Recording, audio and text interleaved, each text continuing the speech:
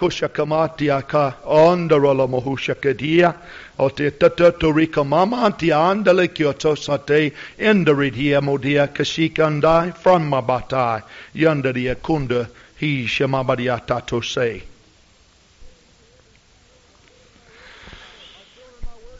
My children, my word is powerful. My word is powerful, my children. I speak again to you concerning its strength. Have I not written that it is forever settled? If I was so sure to write,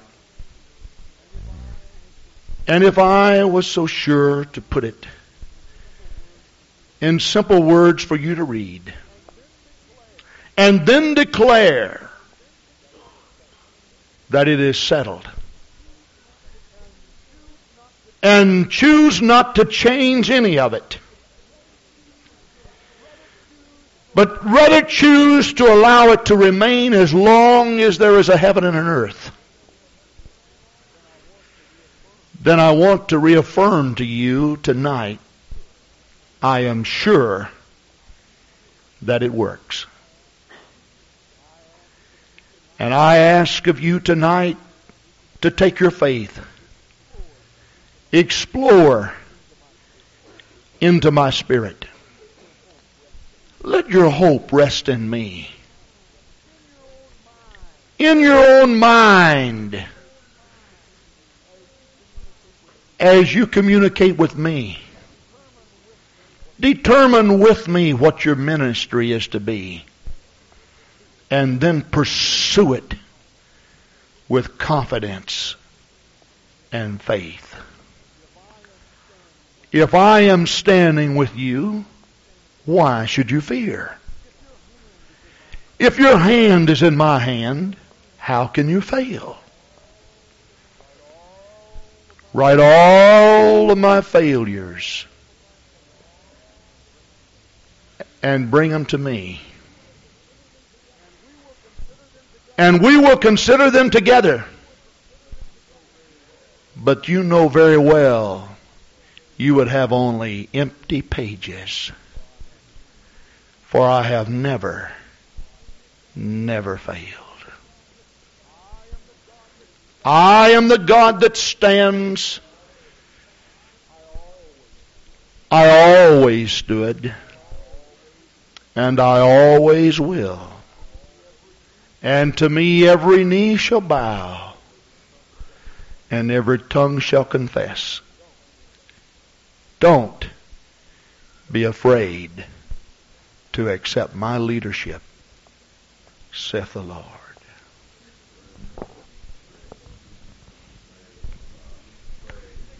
We appreciate the ministry of Brother Grant. We want him to bless our hearts today with the word of the Lord. Amen. Praise God. Thank you, Brother Rutherford. And I'd like you to take your Bibles and turn with me to Hebrews 11. We're going to take it a little slower this morning than what we usually do on Sunday morning. Now, this will be in the form of a Bible study, but I feel that this is what the Lord wants us to talk about. Praise God. You get accustomed to things being a certain way, and we always have the mic on this side, and we've changed it over, and I'm going to have to change it back, I guess. I talked to you Thursday evening from Hebrews 11, and of course we were just preaching the Word, taking Scripture after Scripture and going through it this morning. I'd like to just call your attention to a few Scriptures throughout the 11th chapter of the book of Hebrews. Throughout the 11th chapter. It starts out by saying, now faith is the substance of things hoped for, the evidence of things not seen, for by it the elders obtained a good report. Now when it says elders, it's speaking of Old Testament elders and saints. Through faith we understand that the worlds were framed by the Word of God, so that things which are seen were not made of things which do appear. By faith Abel offered unto God a more excellent sacrifice than Cain. We'll just stop there. Verse 5, by faith Enoch was translated, and we'll stop there. Verse 7, by faith Noah, being warned of God of things not yet seen, moved with fear, prepared an ark to the saving of his house. And we'll stop there. Verse 8, by faith Abraham, when he was called to go out unto a place which he should after receive for an inheritance, obeyed. And he went out, not knowing whither he went. So we stop there. Verse 11, through faith also Sarah herself received strength to conceive seed. And we stop there. Verse 13, all these died in faith, not having received the promises. In other words, God made promises to these people, but He was actually making promises to the human race and of something that was to come. These people died before the day in which it actually arrived. All right. Then we turn and we read verse 20. By faith Isaac blessed Jacob and Esau concerning things to come. Notice this. Things to come. By faith Jacob, when he was dying, blessed both the sons of Joseph and worshiped, leaning upon the top of his staff. By faith Joseph, when he died, made mention of the departing of the children of Israel and gave commandment concerning his bones. Verse 23, by faith Moses, when he was born, was hid 3 months of his parents, because they saw he was a proper child, and they were not afraid of the king's commandments. The Bible tells us that Moses was one who was reared in Pharaoh's palace by Pharaoh's daughter. But the Bible says that he chose rather, verse 25, to suffer affliction with the children of God, or the people of God, than to enjoy the pleasures of sin for a season, esteeming the reproach of Christ greater riches than the treasures in Egypt. For he had respect unto the recompense of the reward. By faith he forsook Egypt. The Bible speaks of the Passover that was offered by faith. Verse 30, by faith the walls of Jericho fell down. Verse 31, by faith the harlot Rahab perished not with them that believed not, when she had received the spies with peace. He speaks of Gideon, Barak, Samson, Jephthah, David, and Samuel in verse 32. Now, verse 33, who through faith subdued kingdoms, wrought righteousness, obtained promises, stopped the mouths of lions, quenched the violence of fire, escaped the edge of a sword, out of weakness were made strong, waxed valiant in fight, turned to fight the armies of the aliens. Women received their dead raised to life again, and others were tortured, not accepting deliverance, that they might obtain a better resurrection. And others had trial of cruel mockings and scourgings, yea, moreover, of bonds and imprisonments. They were stoned, they were sawn asunder, were tempted, were slain with the sword. They wandered about in the sheepskins and goatskins, being destitute, afflicted, tormented, of whom the world was not worthy. They wandered in deserts and in mountains and in dens and in caves of the earth. And these all, having obtained a good report through faith, received not the promise.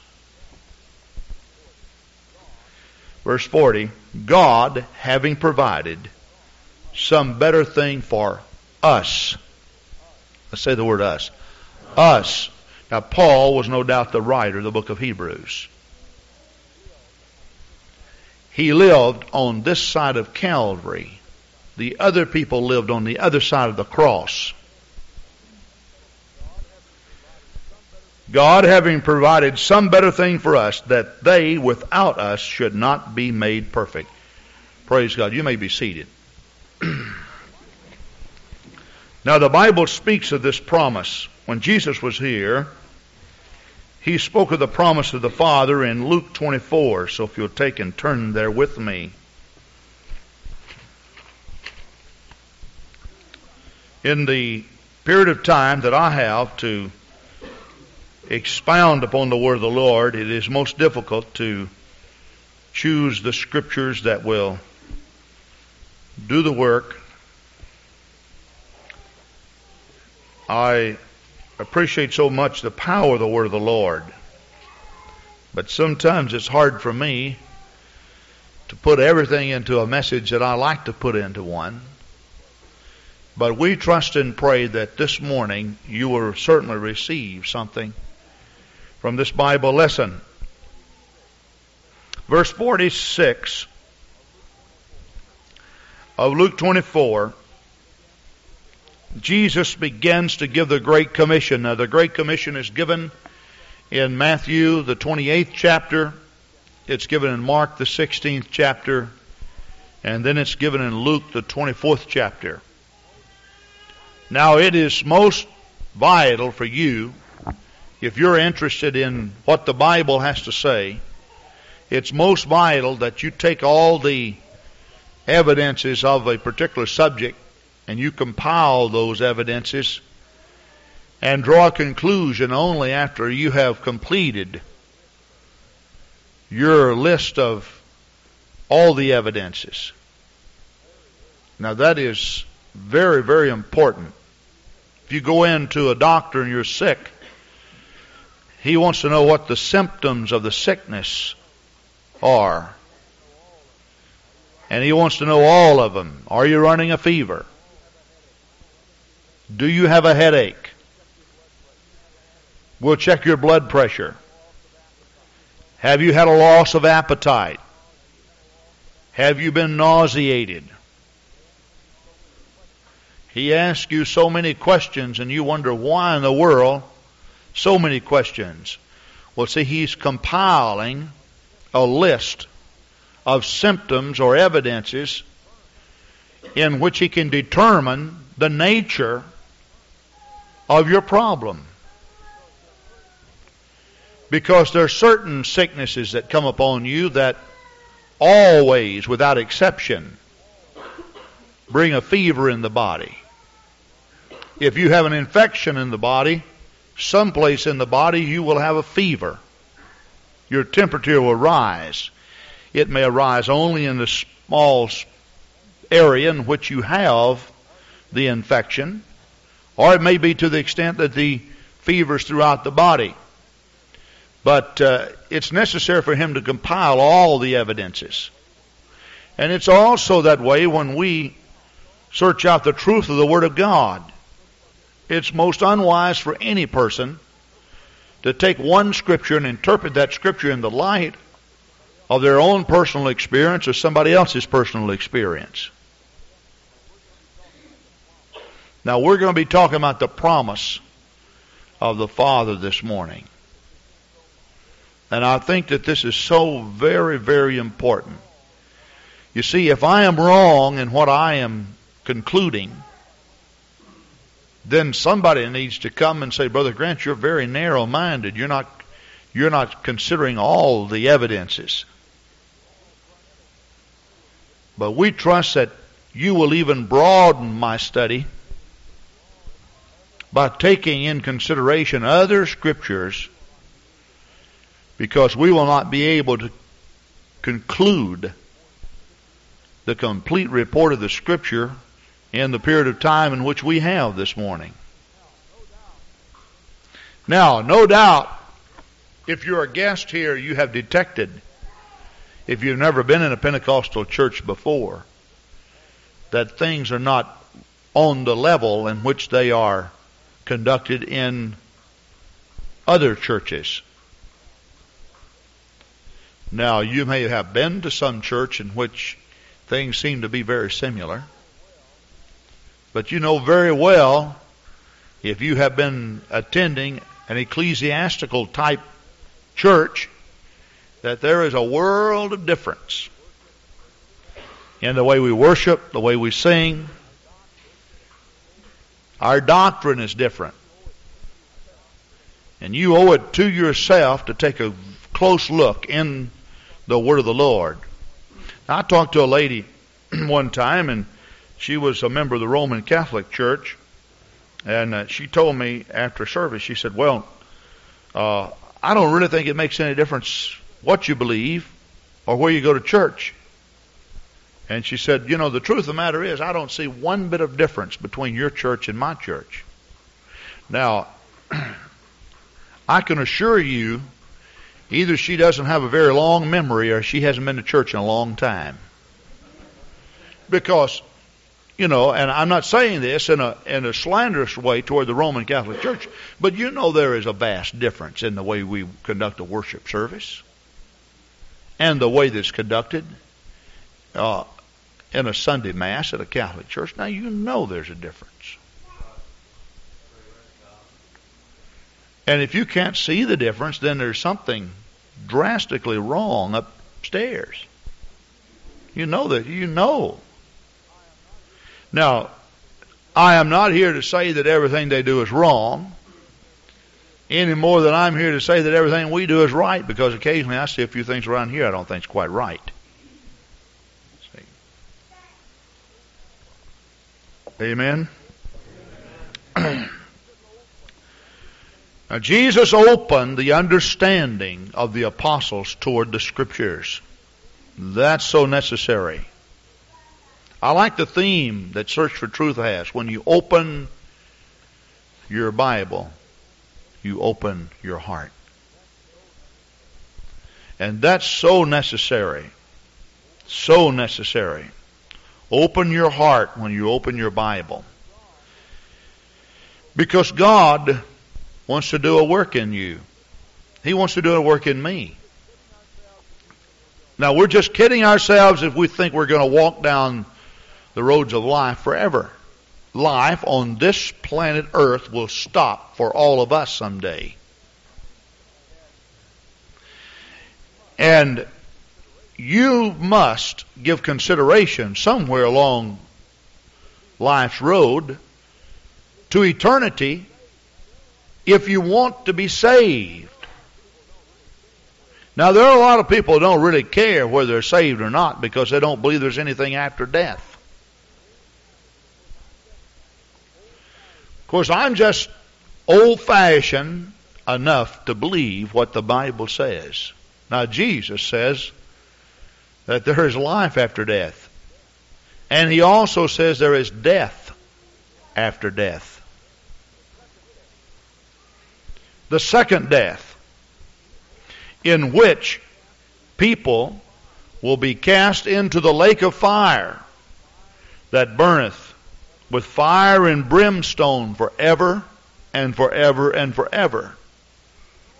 Now, you don't hear much about this, you know. We wanted to get our Harvest Time program on the radio, and I went to 3 or 4 different radio stations. They said, as long as it's not a hellfire and brimstone message or a hellfire and brimstone preacher, we don't like that. Well, I told them right away, because it's true. I said, well, you're going to hear hellfire and brimstone. I said, well, we don't want it. Now, we were offering to pay money, good money, for the program. But they said, no doing. We finally put our program on WMAD, and it cost us about $300 or $400 a month. I don't remember. It's in the neighborhood, $300 to $400 a month. But the man over there, he took the opposite view. He said, we don't care what you say about who or when or where. Just give us the money.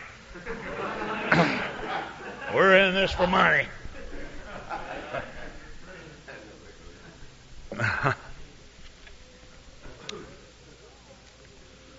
Praise God. Now you may say, why would you jeopardize your reputation to preach about hell?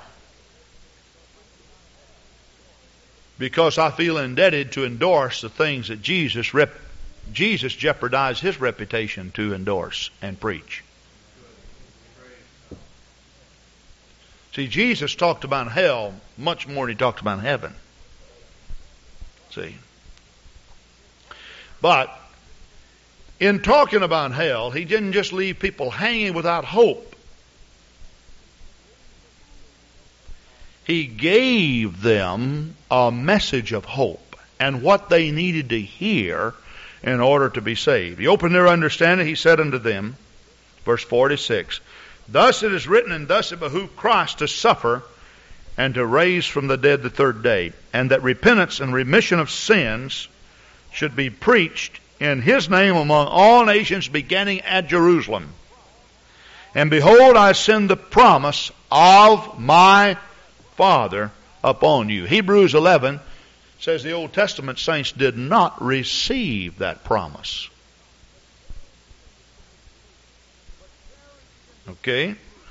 But tarry ye in the city of Jerusalem until you be endued with power from on high. He led them out as far as Bethany and lifted up his hands and blessed them. And it came to pass while he blessed them, he was parted up from them and carried up into heaven. And they worshipped him and returned to Jerusalem with great joy, and were continual in the temple, praising and blessing God. Amen. Okay. Now, the Bible says that Jesus told them that repentance and remission of sins would be preached in his name beginning at Jerusalem. Now he said, I'm going to send the promise of my Father upon you. He said, now go into Jerusalem and tarry until you be endued with power from on high. So, the Bible says that they went into Jerusalem with great joy. In other words, they were happy. When they heard about the promise of the Father, they were happy. Now, a lot of people, when they hear it, they're not so happy. Why? Because they're too ingrained in traditionalism, religiously speaking. And people just don't like to be uprooted. You see, sometimes when you preach the message, you absolutely confuse people. Now you may say, what do you mean confuse? You confuse people. Confuse simply means you break the regular continuity. Here's continuity right here. My fingers are joined in a straight line to each other. Confusion means that you break the continuity. So now, there's no continuity in my fingers, right? So that's what confusion actually means. That's what takes place in your mind. You see? And because people have a particular continuity of thought, even though it be in false doctrine, or should I say something's not the truth, there is a continuity. And when you preach the word of the Lord, Jesus said, I came not to bring peace among you, but a sword or division. Now the reason why he said it at this particular time, he said, I've got to break that continuity of traditionalism. In other words, before you can fuse people, fuse them, that is, lock them in to the truth, you must confuse them. So my preaching may be confusing. And I'm not saying that as a cover-up. But some of you may go away today with your mind so boggled down, you may say, my, never in my life heard anything like that.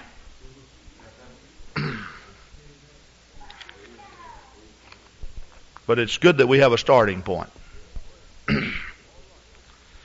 Praise God. All right. Now, they went into Jerusalem. The Bible says, where did they go? They were continuing in the temple, praising and blessing God. Now, over in Jerusalem, the Jews have a place which they call the upper room. If you've ever visited Jerusalem, they take you into the upper room. They said, this is where the Holy Ghost was first poured out. Now, the reason why they do that is because they understand that Christians can make that association with Acts, the 2nd chapter. The truth of the matter is the Jews don't believe in the Holy Ghost. And secondly, the upper room was in the temple, according to Scripture. And the temple was destroyed in 33 A.D. You may say, well, why do they tell all this and everything? Because they're great merchants. And they like your money.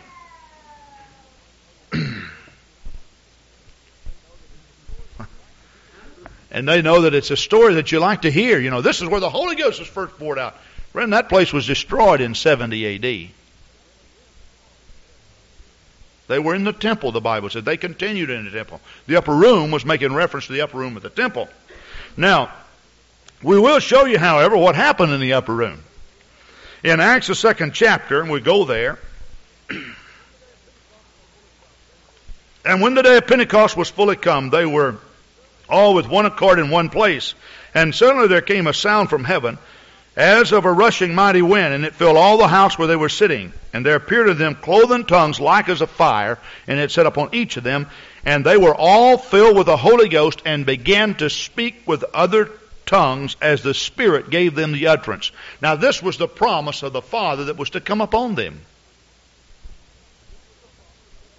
See? This was the promise of the Father. Now, all I want to do at this time is just interject a question. Have you received the promise of the Father? Now you may say, that's not for us today. Now Paul in Hebrews 11 is saying, for all of us who live on this side of Calvary, it's for us. Now the Old Testament saints, he said, now these were great people. Look at Samson. When the Spirit of the Lord moved upon him, he tore down the temple. He took the gates of Gaza and placed them out on a hillside. They made sport of the Philistines. Look at Noah, who built the ark. Nail after nail after nail, or however he put it together.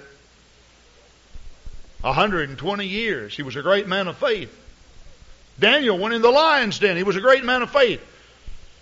But Paul stresses very plainly, these people did not have the Holy Ghost. And what we have today is better. You may say better. The Bible says he preserved or he saved a better thing for us. And you know, if God says it's better, it's got to be better. See? And this is why that you need to understand. Acts 20:28 tells us that Christ purchased the church with the shedding of His blood.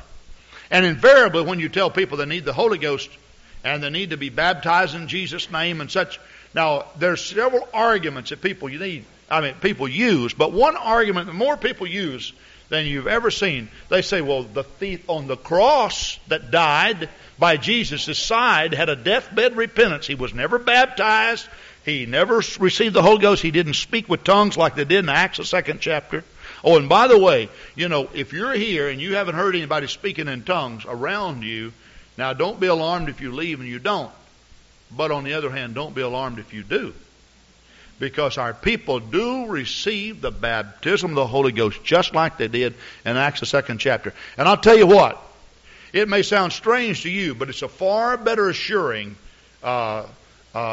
experience to know that you have something that you can prove by the Bible and not just something that you receive that has been handed down through tradition, and you can trace your experience all the way back to 67 A.D. See? I can trace mine back to 33 A.D. I mean, where the church was first born. See? All the way back where the church was first born. Now, the thief on the cross lived on the other side of Christ's death.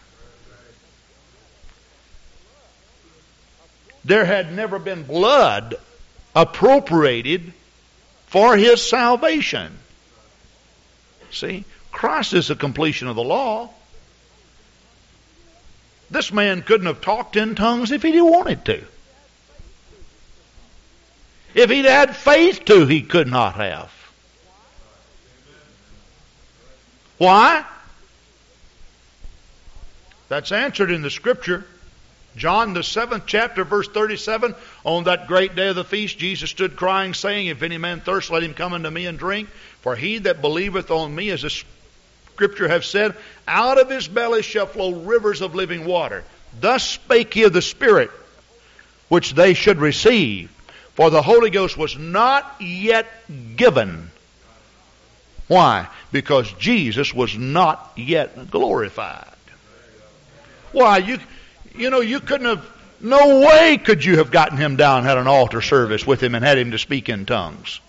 You could have poured oil on his head, laid hands upon him, and done everything that you knew to do, but you couldn't have gotten him to speak in tongues.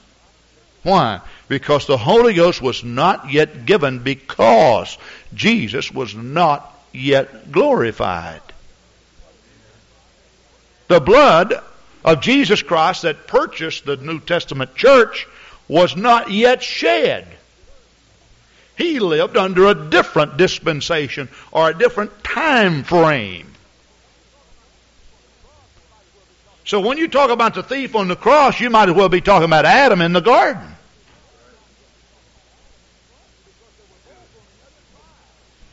Because they were both on the other side of Calvary. You've got to go back to the period of time in which they lived and find out what the covenant was with man at that particular time to find out what he needed to do to be saved. Well, I had somebody quote to me, Hebrews 13:8, Jesus Christ the same yesterday, today, and forever. Now you know that scripture is not making reference that God has always had the very same way for people to be saved in all ages. Now you know, Adam and Eve were saved simply by not eating the forbidden fruit. But they ate it. Cain and Abel were offering up sacrifices on altars made of stone. Abraham was manifesting faith in God and of His promises to come, and didn't stagger at those promises. Moses and the children of Israel under the law were offering up sacrifices for atonement. But after Christ completed that law, it's been faith in the Lord Jesus Christ and His works upon Calvary. That's what we want to talk to you about. Now, they received the Holy Ghost. They began to speak with other tongues as the Spirit gave them the utterance. Now, the Bible says that all the people who gathered there, the different nationalities, in verse 12, they were all amazed and were in doubt, saying one to another, what's this all about? I'm just going to put it in vernacular that you can understand. I said, what in the world is taking place here? See, these people gathered at the Feast of Pentecost. Now, the Feast of Pentecost, the word Pentecost actually means 50th. The 50th day after the resurrection. Here they gathered. Now, they were gathered there, people from all the nations who were Jewish by faith. Some of them were Jewish proselytes, so they were not Jewish by bloodline or by descent, but they had been proselyted into the faith. They heard every man speaking in the tongue wherein they were born. They knew that something spectacular was happening. They said, what in the world is this all about? Now notice what happened. Others mocking said, these men are full of new wine. In other words, they were saying, these people are just absolutely acting like they're drunk. See? One lady who recently visited one of our apostolic churches, she came in and the church service started, and you talking about a flood of God's glory that came down, and people began to worship the Lord, and some of them got up and walked the aisles and they praised the Lord, and some of them danced in the Spirit, and they were really having a good worship service, and the preacher preached and such. And after the service, this sophisticated type woman who had come to service, this is what she had to say.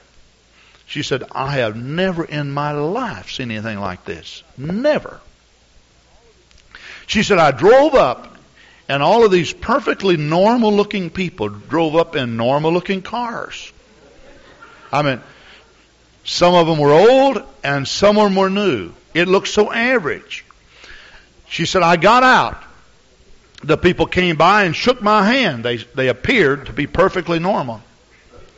Everything seemed to be right. And she said, I walked down to this perfectly normal looking church. I went inside, And she said, everybody shook my hand in a very normal way. And she said, then a gentleman got up and started the song service. And she said, I'm here to tell you, this is the first time I've ever seen in my life perfectly normal looking cars bring perfectly normal looking people to a perfectly normal looking church, and to go inside and see these perfectly normal looking people act so abnormal. Never seen that in my life, she said. It's just like they went to pieces. And she said, I couldn't understand that. Well, that lady was touch of the Lord. She wanted to know more about it. I don't know what her experience is as of today. But now what happened was, they said, these people are drunk. Now what happened, Peter said, now wait a minute. This is that which was prophesied by the prophet Joel, that thus saith God, in the last days I will pour out of my Spirit upon all flesh.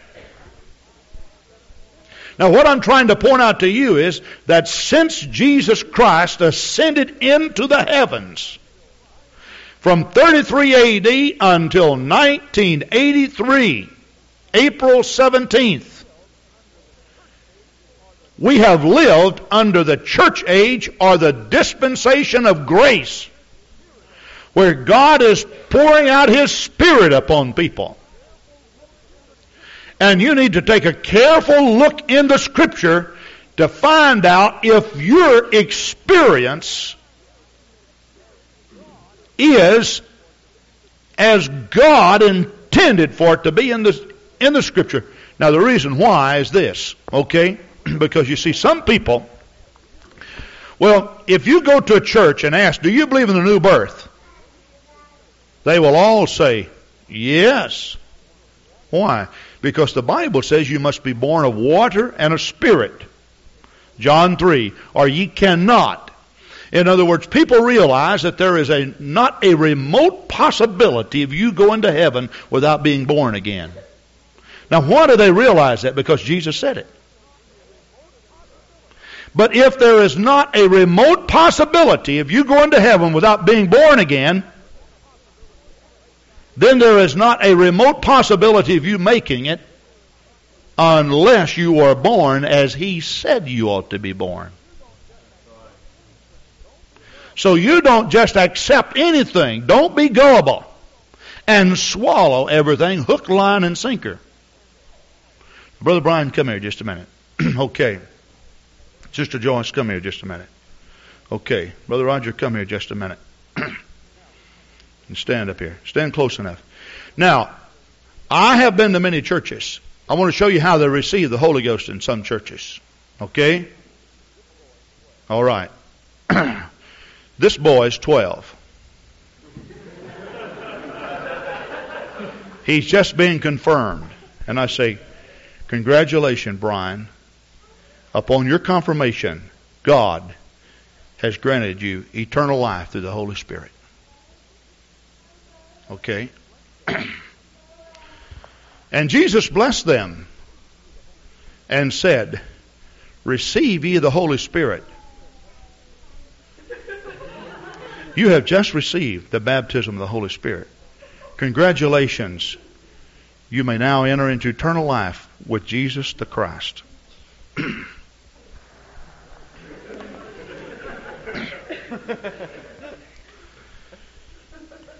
What is your name, sir? Roger Weekly. Roger Weekly? Sure. Do you accept the Lord as your personal Savior? I say yes. Cooperative. He's one of those doubters. You accept the Lord as your personal Savior? God bless you. The Lord has just filled you with the baptism of the Holy Ghost. Okay. Now, isn't this beautiful? I mean, now you may say, now Pastor, you're making mockery. No, I'm not. I'm trying to show you something that's real. If you went to 3 different churches in this city, this is the way they would teach it to be. Now, you cannot find any of this in the New Testament. That's right. Amen. Hallelujah. I say you cannot find any of this in the New Testament. Now, if you can't find it in the Bible that way, pray tell me, why do people want to practice it that way? Now, you may be seated. Now, we could go all the way back to the very back, and we could show you the various ways in which people receive the baptism of the Holy Ghost. Some of them receive it when they're sprinkled, when they're infants. By the way, you can't find that in the Bible either. You may say, you're making a real attack. I owe it to every person who hears me today to tell you what the Bible says relative to being born again. I say, I owe it to you. Now, you see, the Old Testament saints had a walk with God. I mean, they had a genuine walk with God. But they didn't have the Holy Ghost. And some people feel today, simply because that they felt something, that they must be saved. If you ask them, how do you know that you're saved? They say, well, I just felt something. Well, I have to accept it by faith. Now, I understand that you accept everything by faith. I understand that. You will never receive the Holy Ghost. But on the other hand, can you take that which you have accepted by faith and pinpoint it in the Scripture and say, this is what I have accepted by faith? Can you do that?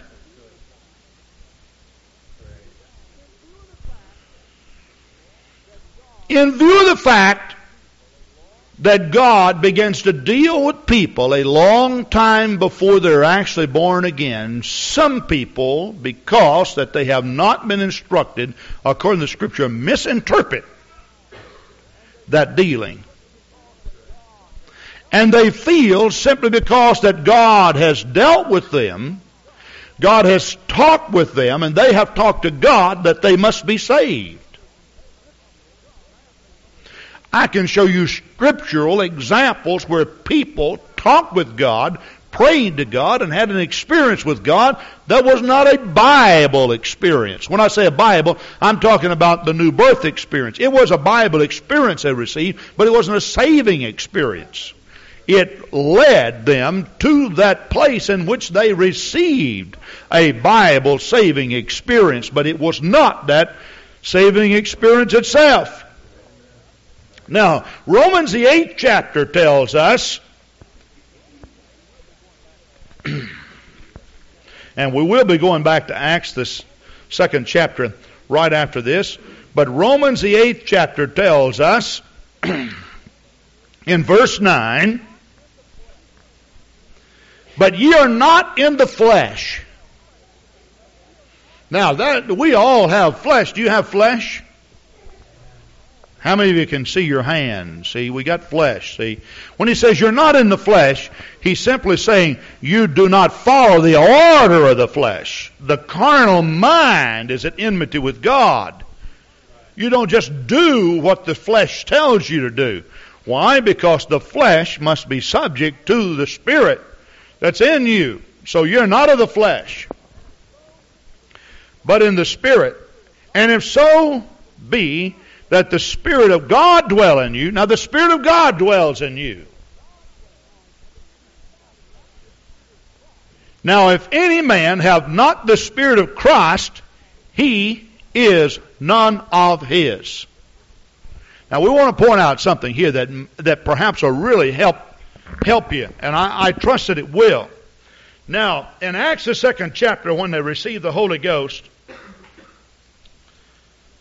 these people who had heard the apostles and the 120 in the upper room speaking in other tongues, they said, what is all of this about? Peter preached unto them the death, the burial, and the resurrection of the Lord. And then he said that God had made that same Jesus, of whom you crucified, both Lord and Christ, in verse 36. Now when they heard this, they were pricked in their heart, and said unto Peter and the rest of the apostles, men and brethren, what shall we do? Then Peter said unto them, repent. Notice what he said that they needed to do in order to be saved. Number one, repent. My question is, have you really repented? That's asking God to forgive you. Have you turned away from your sin and iniquity? Have you asked God to cleanse you from unbelief and fear and such? Repentance is just simply turning around. Have you ever been going down the freeway someplace and you realize I'm on the wrong road? And you seek for an exit so you can turn around? And you see, that's what happens when the Bible says repent. You're not on the straight and the narrow. You're on the broad way that's leading to destruction. And all of a sudden God says you're on the wrong road. And you seek for an exit so that you can turn around and go back the other way. That's what repentance is. Repent and be baptized, every one of you, in the name of Jesus Christ for the remissions of sins. Now notice in Luke 24, he said that repentance and remission of sins should be preached in His name, beginning at Jerusalem. He was talking about baptism. They're going to preach baptism in my name, beginning at Jerusalem. And ye shall receive the gift of the Holy Ghost. So when they said, what must we do? Peter didn't say, let's confirm you. Peter didn't say, accept the Lord as your personal Savior. Peter didn't say, we're going to give you a little tap on the cheek and you're going to receive the Holy Ghost. Now, he didn't go through all that. He didn't say, well, at your first communion service, you'll receive remission of sins. Please understand, I am not here trying to sling mud at denominations. But friend, if this issue was important to God, you need to hear it. And if it's important to God, it's important to me. You see, Paul said, woe is me if I preach not the gospel of Christ. Why? Because people won't be saved. But if a woe would be pronounced upon Peter or Paul simply because he refused to preach the gospel, how much more would it be pronounced upon people who wouldn't hear it once it was preached? Now notice, he said, repent, be baptized in the name of the Lord Jesus Christ for the remission of sins, and you shall receive the gift of the Holy Ghost. Verse 39, for the promise of Jesus was not yet glorified. The thief on the cross died with faith in God, having not received a promise. Why? Because Jesus had not shed His blood. He had not been placed in the tomb. He had not been resurrected. He had not been glorified. And the Holy Ghost was not yet given. He couldn't have talked in tongues if He'd have wanted to. Why? Because He lived on the other side of the cross for Him. But you see, we don't live on the other side of the cross. We live on the grace side of the cross. We live on the Holy Ghost side of the cross. Praise God. And in this particular day and hour that we live in, the Bible says the promise is unto you, Brother Brian. Not only unto you, but to your children, and to your children's children, and to your children's children's children, and to all that are far off. In other words, it started all the way back at Jerusalem. He was saying to those people, this promise is unto all of you, the 13 different nationalities that hear my voice, but not only unto you, but to your children, and to your children's children, and to all those that are far off. April 17, 1983 in Madison, Wisconsin. It's for the residents of the city. Praise God. Hallelujah. Now, here is something in Romans the 8th chapter that we need to take a careful look at. Romans 8, verse 9. But ye are not in the flesh. And of course we told you that he was talking about being carnally minded. You can search that out. Verse 5 through verse 8. But in the Spirit. And if so be that the Spirit of God dwell in you. Now the Spirit of God must dwell in you. Now if any man have not the Spirit of Christ. Now notice how he uses the Spirit of God and the Spirit of Christ kind of interchangeably here. Now there is a reason why that they did this, because the apostles believed that there was only one Spirit. Only one Spirit. Ephesians, the 4th chapter, verse 4 and verse 5 explains this. Now, we could go on and on and on in this, but Ephesians 4, there is one body and one Spirit, even as you're called in one hope of your calling. One Lord, one faith, one baptism, one God, and Father of all, who is above all, and through all, and in you all. Now, the Father is a Spirit. Is that right? And he said that Spirit of the Father is in you. Now, Paul says that the Spirit of Christ is in you. But then he also uses the phrase, the Spirit of God. Now, why could he just interchange these terms like, because there's only one Spirit? Now, the apostles were very, very careful in the writing of the New Testament to explain that there's only one Spirit. Now, you can read 1 Corinthians 12. Let's just turn there just for a moment. 1 Corinthians 12. Now, concerning spiritual gifts, brethren, I would not have you ignorant. You know that you were Gentiles, carried away unto these dumb idols, even as you were led. Wherefore, I give you to understand that no man speaking by the Spirit of God calleth Jesus accursed. And no man can say that Jesus is Lord but by the Holy Ghost. Now, one preacher told me right in my office not too long ago, it must have been a year ago now, he said, anybody that can say that Jesus is Lord, that constitutes salvation. As long as you can say it. And he says, I say that Jesus is Lord. And when I first said that, that's how I was saved. Well, I pointed out to him that in Luke the 6th chapter, verse 46, and Matthew the 7th chapter, verse 21, Jesus said, not every man that saith, Lord, Lord, shall enter therein. How can you call me Lord and do not the things that I command thee to do? Now, some people say that he's Lord, but see, that's not what Paul was saying. No man can call him Lord but by the Holy Ghost. You see, the Holy Ghost brings revelation. And while you may say he's Lord, you can't truthfully call him Lord, and he can't be your Lord until the revelation has come to you. Now, Paul goes on and explains about spiritual gifts. Now, notice this, verse 4. Now, there are diversities of gifts, but the same Spirit. Okay? And there are diversities of administration, or differences of administration, but the same Spirit. There are diversities of operation, but it is the same God which worketh all in all. But the manifestation of the Spirit is given to every man to profit withal. For one is given by the Spirit the word of wisdom, to another the word of knowledge by the same Spirit. You see, there was a tendency among some of the New Testament Christians to believe that they had a little bit more than others. Why? Because of their heathen backgrounds.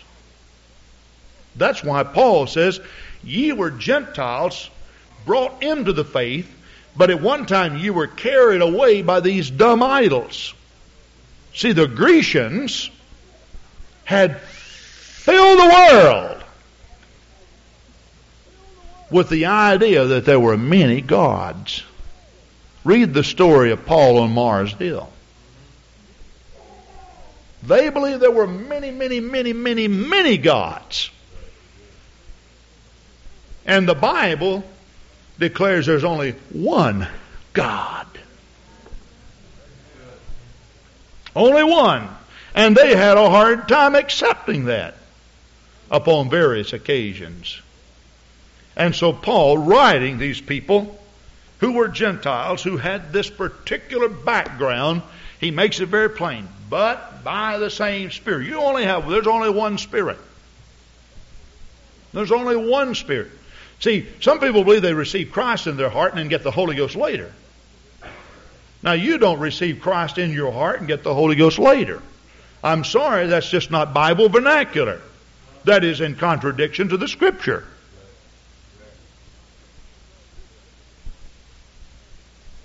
That is just in contradiction to the Scripture. Now, let me show you something just the opposite of this. Okay? Now, the Apostle Paul was a man who believed in God. Even prior to his conversion, he was strong in monotheism. Now, monotheism means the doctrine of the one God. They said the Jews believed only in one God. While the Gentiles believed in many, the Jews believed in one. Do you know the reason why the Jews would not accept Jesus? He, being a man, maketh himself God. They said, we can't connect earthly flesh to our God that we've never seen. And they couldn't make the connection. And that's why they accuse him of blasphemy. Why? Who can forgive sins but God alone? And he forgave sins. See? Oh, we want to accept him. We see him with our eyes. Our God is a spirit. And we're not going to accept that this man who's going around forgiving sins and healing people and walking on water and all this, of which the Bible in the Old Testament declares only God can do. Now, we're not going to accept him. That's just it. Now, there was a revelation that came to the Apostle Paul. If you turn with me to Acts the 9th chapter.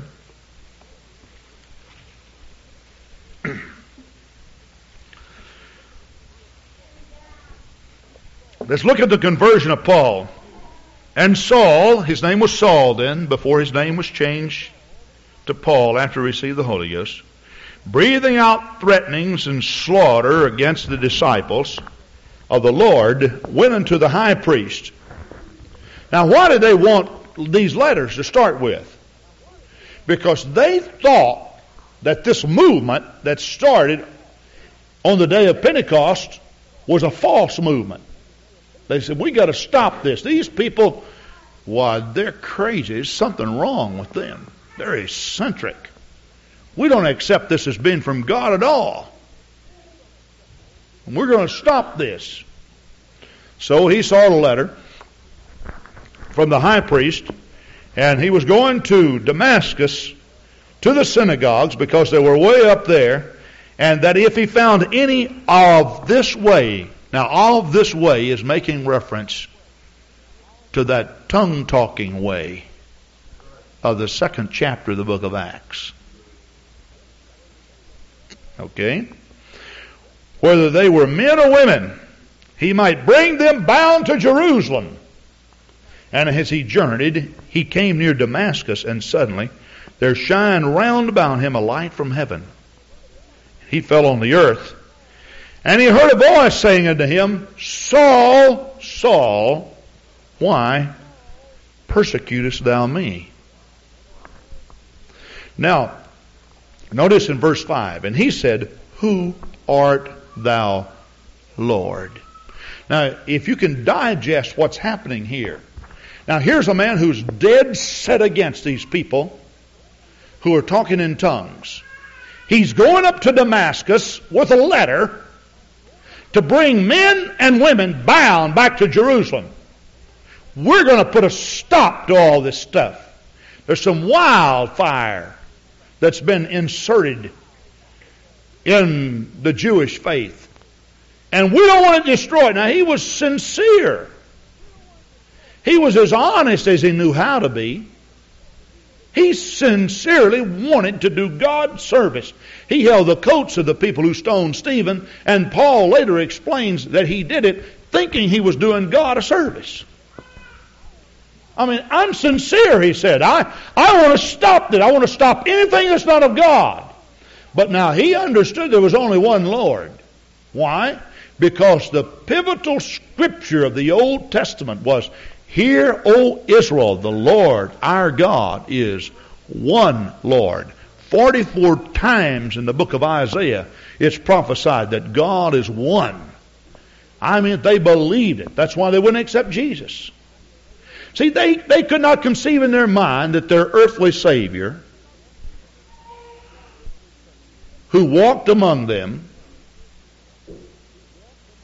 was the God that breathed the world into existence. They just couldn't make that. They couldn't get that connection. I just don't understand how that the God that I've never seen can be born of a woman and placed in a stable, in a horse trough, among all these smelly animals, and grew up in a carpenter's shop from Nazareth, a place that's despised. I can't understand that. That's why Peter writes scriptures that seems to be real confusing to some people. He said to the Jews, he was a stumbling stone, a rock of offense. And they stumbled at the word. Okay, let's just pretend that here's Jesus. Okay, here comes the Jews along. And you see, he's a stumbling stone. In other words, they can't. And every place they went, they stumbled across Jesus. And they said, man, you're getting in our way. You know, you're bothering us. See, he's a rock of offense. He's a stumbling stone. They just couldn't get it through their hard heads that their God had the ability to manifest himself in a human form and come among them. So, Peter stands up on the day of Pentecost, and when they began to speak in tongues, he connects that Holy Ghost to God who had breathed the world into existence. They said, now this is the Spirit of Christ. I said, oh no, we believe in one God, one God, one God. And you see, people have always had trouble with this. The Jews will not accept Jesus today because they believe in one God. And largely, the Christian world today has been influenced by past civilizations that believed in many gods. So the Jews won't accept Jesus because they believe in one God, and Christians today don't want to believe what they need to believe about the Bible because they believe in three gods.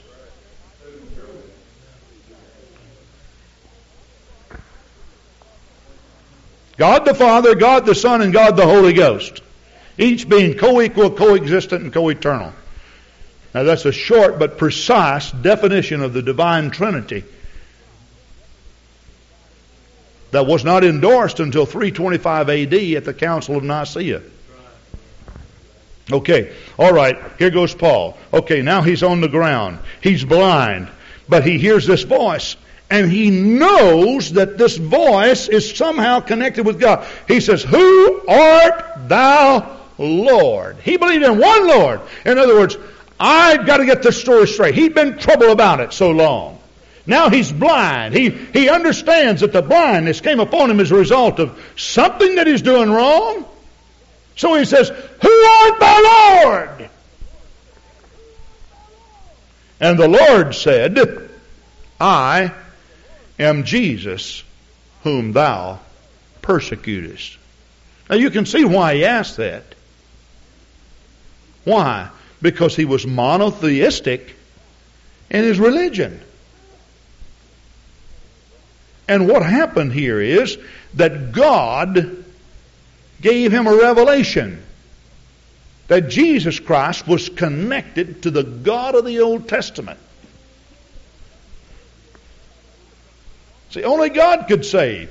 But Peter comes along and says, there is none other name. Acts 4:12. His name shall be called Jesus. Luke 1:31. For he shall save his people from their sins. Praise God. Isn't that a beautiful message? What do you think the word Jesus means? The word Jesus, he shall save. It simply means Jehovah, the self-existing one of the Old Testament. Jehovah has become salvation. Why? Because the blood of bulls and goats was not sufficient to take away the sin of the world. But John says, behold, the Lamb of God that taketh away the sin of the world. Jesus Christ, the omnipotent God of the past, has manifested himself in human form, and he has come among us to shed his own blood to take our sin away. Now he went back up into the heavens, and then he poured out his Spirit. When you look in the New Testament, you find the Spirit of God, the Holy Ghost. The word ghost is in the King James Version. It may not appear in the translation you have today. But the reason why they use the term ghost is because it was a term that they were familiar with in 1609 and 1611 when the King James Version was written. They used it because they thought it fitted the context. Why? Because you see, a ghost is a spirit of a departed one. And Jesus was the departed one. Not only was he the departed one, he was the Holy One of Israel. And they used the term Holy Ghost. Jesus was the holy departed one. And when his Spirit came back,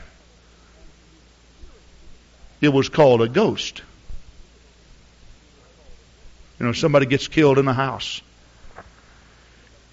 And people say, this house is haunted. Their ghost walked right in.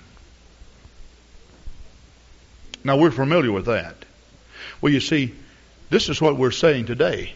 There was one who was slain, but he arose. And he's not in a grave someplace. I can tell you, he walks right here among us. Can you feel his ghost? Praise God. Can you feel his power? Can you feel his Holy Spirit? Praise God. He is right here. Praise God. Praise God. Now the Bible tells us in the book of John, the Bible tells us that no man can come unto God except the Spirit draweth him.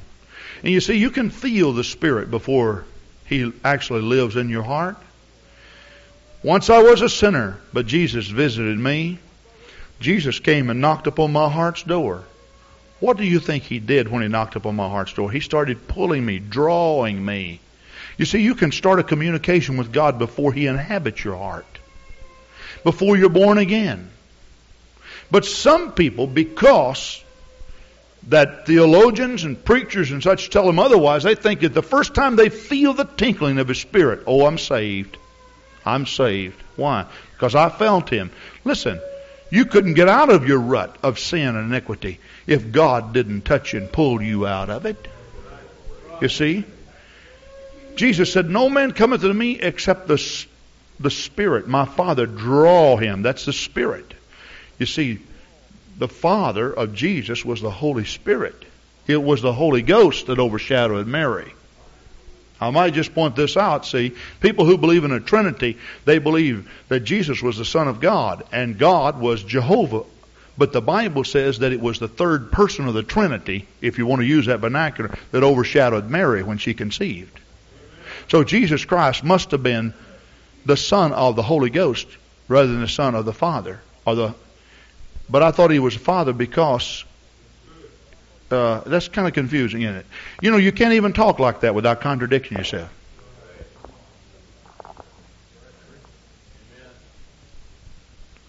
Is it important that I believe all this? Jesus said, except you believe that I am he, ye shall die in your sins. You see, Jesus is not just so interested in what you do, but he's also interested in what you believe relative to what you do. It's not a mechanical thing. You've got to put your faith in it. I've got to believe that he is the Christ, the Son of the living God. I've got to believe that. I've got to believe that God came and visited the world to take the sin of the world away. I've got to believe that Gabriel couldn't do it. I've got to believe that Michael couldn't do it. I've got to believe that there were none in heaven that were qualified to do it. For he and he alone was pure and sinless. I've got to believe that He possessed the key, held it in His hand to come and set the sinner free. I've got to believe that. Praise God, praise God, praise God. And so, God has provided some better thing for us. The Old Testament prophets, they felt the Spirit of the Lord. Let me tell you what happened to David. The Bible says the Spirit of the Lord descended upon David. He danced in the Spirit. It ascended there. He felt it. He got in front of the Ark of the Covenant that was coming to Jerusalem and literally danced in the Spirit. His wife Michelle thought he was crazy. She said, "Oh, you made a fool of yourself." Upon one occasion, the Bible says the Spirit of the Lord moved upon David. He ran through a troop and jumped over a wall and fled from the alien armies. That's what happened when the Spirit of the Lord came upon him. Elijah was a great man of God. He said, "It's not going to rain in Israel for 3.5 years." And after 3.5 years, then there appeared in the sky a cloud like unto a man's hand. He said, "We're going to have abundance of rain. And I'm going to go back and tell Pharaoh it's going to rain." And somebody hitched up their horses and chariots and brought them out, and they said, "Get on board, let's go. Hey, it's 20 miles over to where old Ahab is." And he said, "No, I can't ride because I'm in a hurry." And the Bible says that he ran for 20 miles out in front of the horses and the chariots. Why? The Spirit of the Lord moved upon him.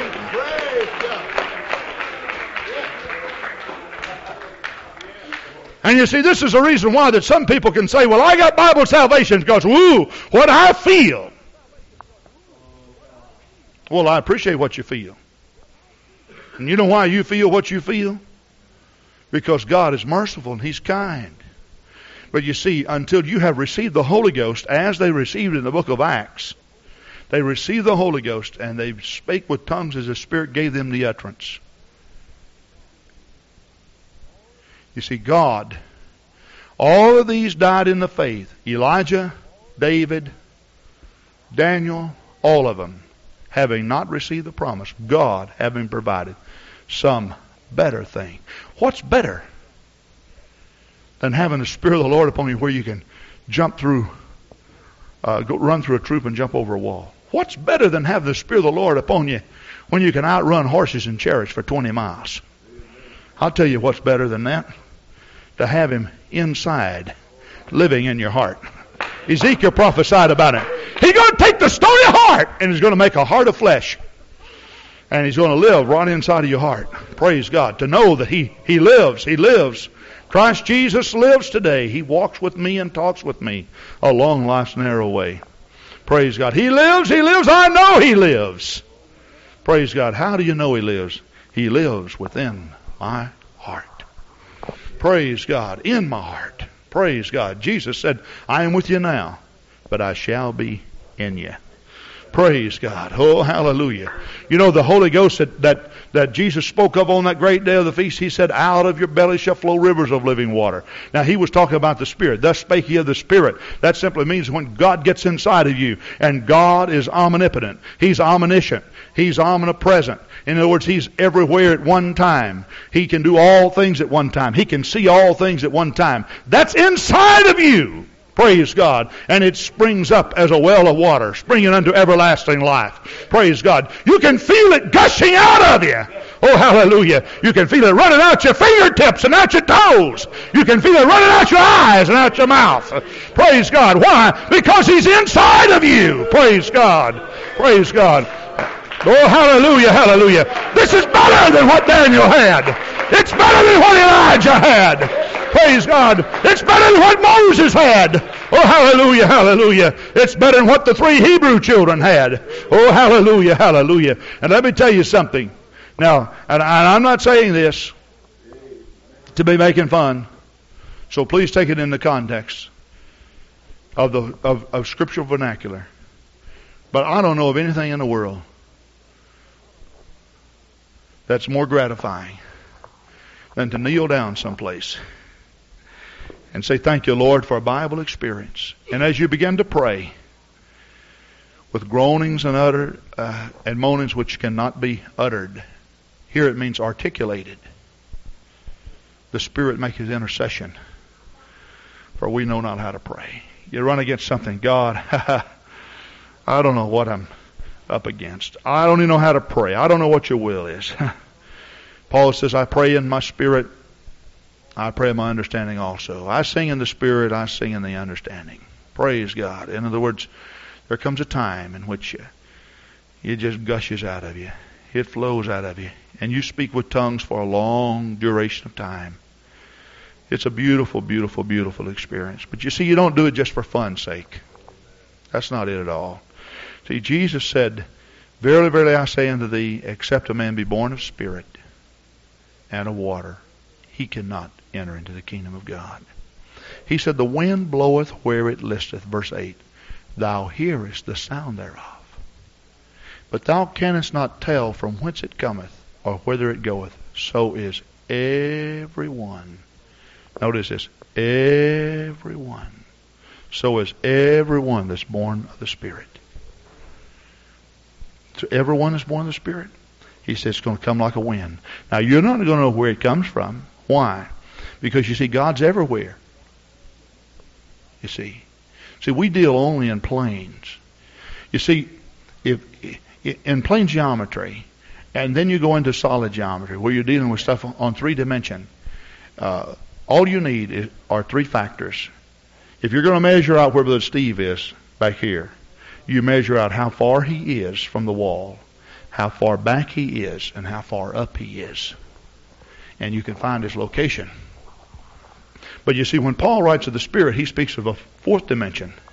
Who can know the height and the breadth and the length and the depth of God? Because you see, God is on a different dimension than us. See, His Spirit, if you take a ball, let's say this is a ball right here, and you slice it, on one plane you can have 360 degrees. But you see, because God is everywhere, if you slice it back this way, you can have 360. In other words, any angle you choose to go, there is God. And you don't know where it comes from. It might come from above. It may come from a back. It may come from the bottom. All over, God closes in. The wind bloweth where it listeth. Can you hear the wind? They say you can't really hear the wind ever. You only hear the wind as it strikes an earthly object. I hear the wind blowing. Where? Through the trees. That's not the wind you hear. That's the leaves. The wind doesn't have a sound. I hear the wind blowing. Where? Through the screen. No, that's not the wind. That's the screen. And you see, that's what happened in the book of Acts. They spake with other tongues. They, not God, the people, as the Spirit gave them the utterance. Now there's the wind blowing, striking the earthly object, filling him, gushing out of him. Whew. Praise God. Friend, it's better than communion at 12 and confirmation at 7. It's better than a slap on the cheek and a handshake from a preacher. Hallelujah. It's Bible. I'm overtime already. Hallelujah. Would you stand with me and lift your hands? Oh, praise God, praise God, praise God.